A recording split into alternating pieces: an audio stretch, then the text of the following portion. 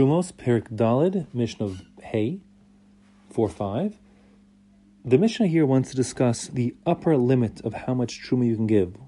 We already said that there is no lower limit. You could give 1 grain midoraisa and exempt your entire harvest from any more truma obligations. And we said midorabanan, you have to give at least a 60th, and a normal person a 50th, and a generous person a 40th of the harvest. The question is, what if you want to give more than that?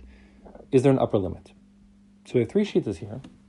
The first shitta says, Hamarba betruma, if one wants to give more than the 1/40th prescribed upper limit, Rabbi Eliezer Omer, Echad Me'asara.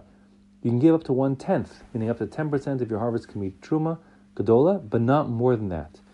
He learns it out, Ketrumas Maaser. He says, understands the same way when it comes to Trumas Meiser, 1/10 of the Meiser can become Truma, as Trumas Meiser. So too the max you can give and declare as Truma Gadola is 1/10 of your harvest. Yasser Mekan, if you try to give more than that, it doesn't work. So what that will mean is, you will, let's say for argument's sake, had 100 and you want to give 30 as Trumas Meiser. So we're saying here the most you can give is 10 because that's 1/10 of 100. So if you actually separate 30 and say this whole pile of 30 are Truma Gadola, so it doesn't really work. Only 10 of the 30 can be Truma Gadola.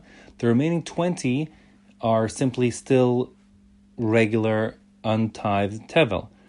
The thing is, of the 30, you don't know which is which, and therefore you'll need to find some other untithed produce, or it could be Meiser, and you will declare the balance, the remaining 20, as Trumas Meiser on that entire new batch of Meiser. In other words, since you have no way now to determine which are the 10 that are Truma Gadola versus the 20 that aren't, you'll have to make the whole pile into Truma and Trumas Meiser by bringing in another pile to allocate the Trumas Meiser onto those 30, the 20 of the 30. That's what the Mishnah says here. Yasser Mekan, if you declare more than 10% of it to be Truma Gadola, so then Yasen a Trumas Meiser l'makam acher. You'll have to appoint the remaining 20 to be, in the example I gave, to be Trumas Meiser from another place. Rabbi Shmuel Omer, mechza chulin u mechza truma. Rabbi Shmuel holds you can give up to 1/2 of your entire harvest as Truma Gadola.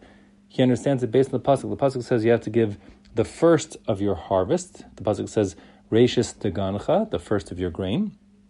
And that being the case, he understands it can't be that the first part, meaning the Truma part, can be any more than the grain part, meaning the non-Truma part. So it has to be at most 50-50.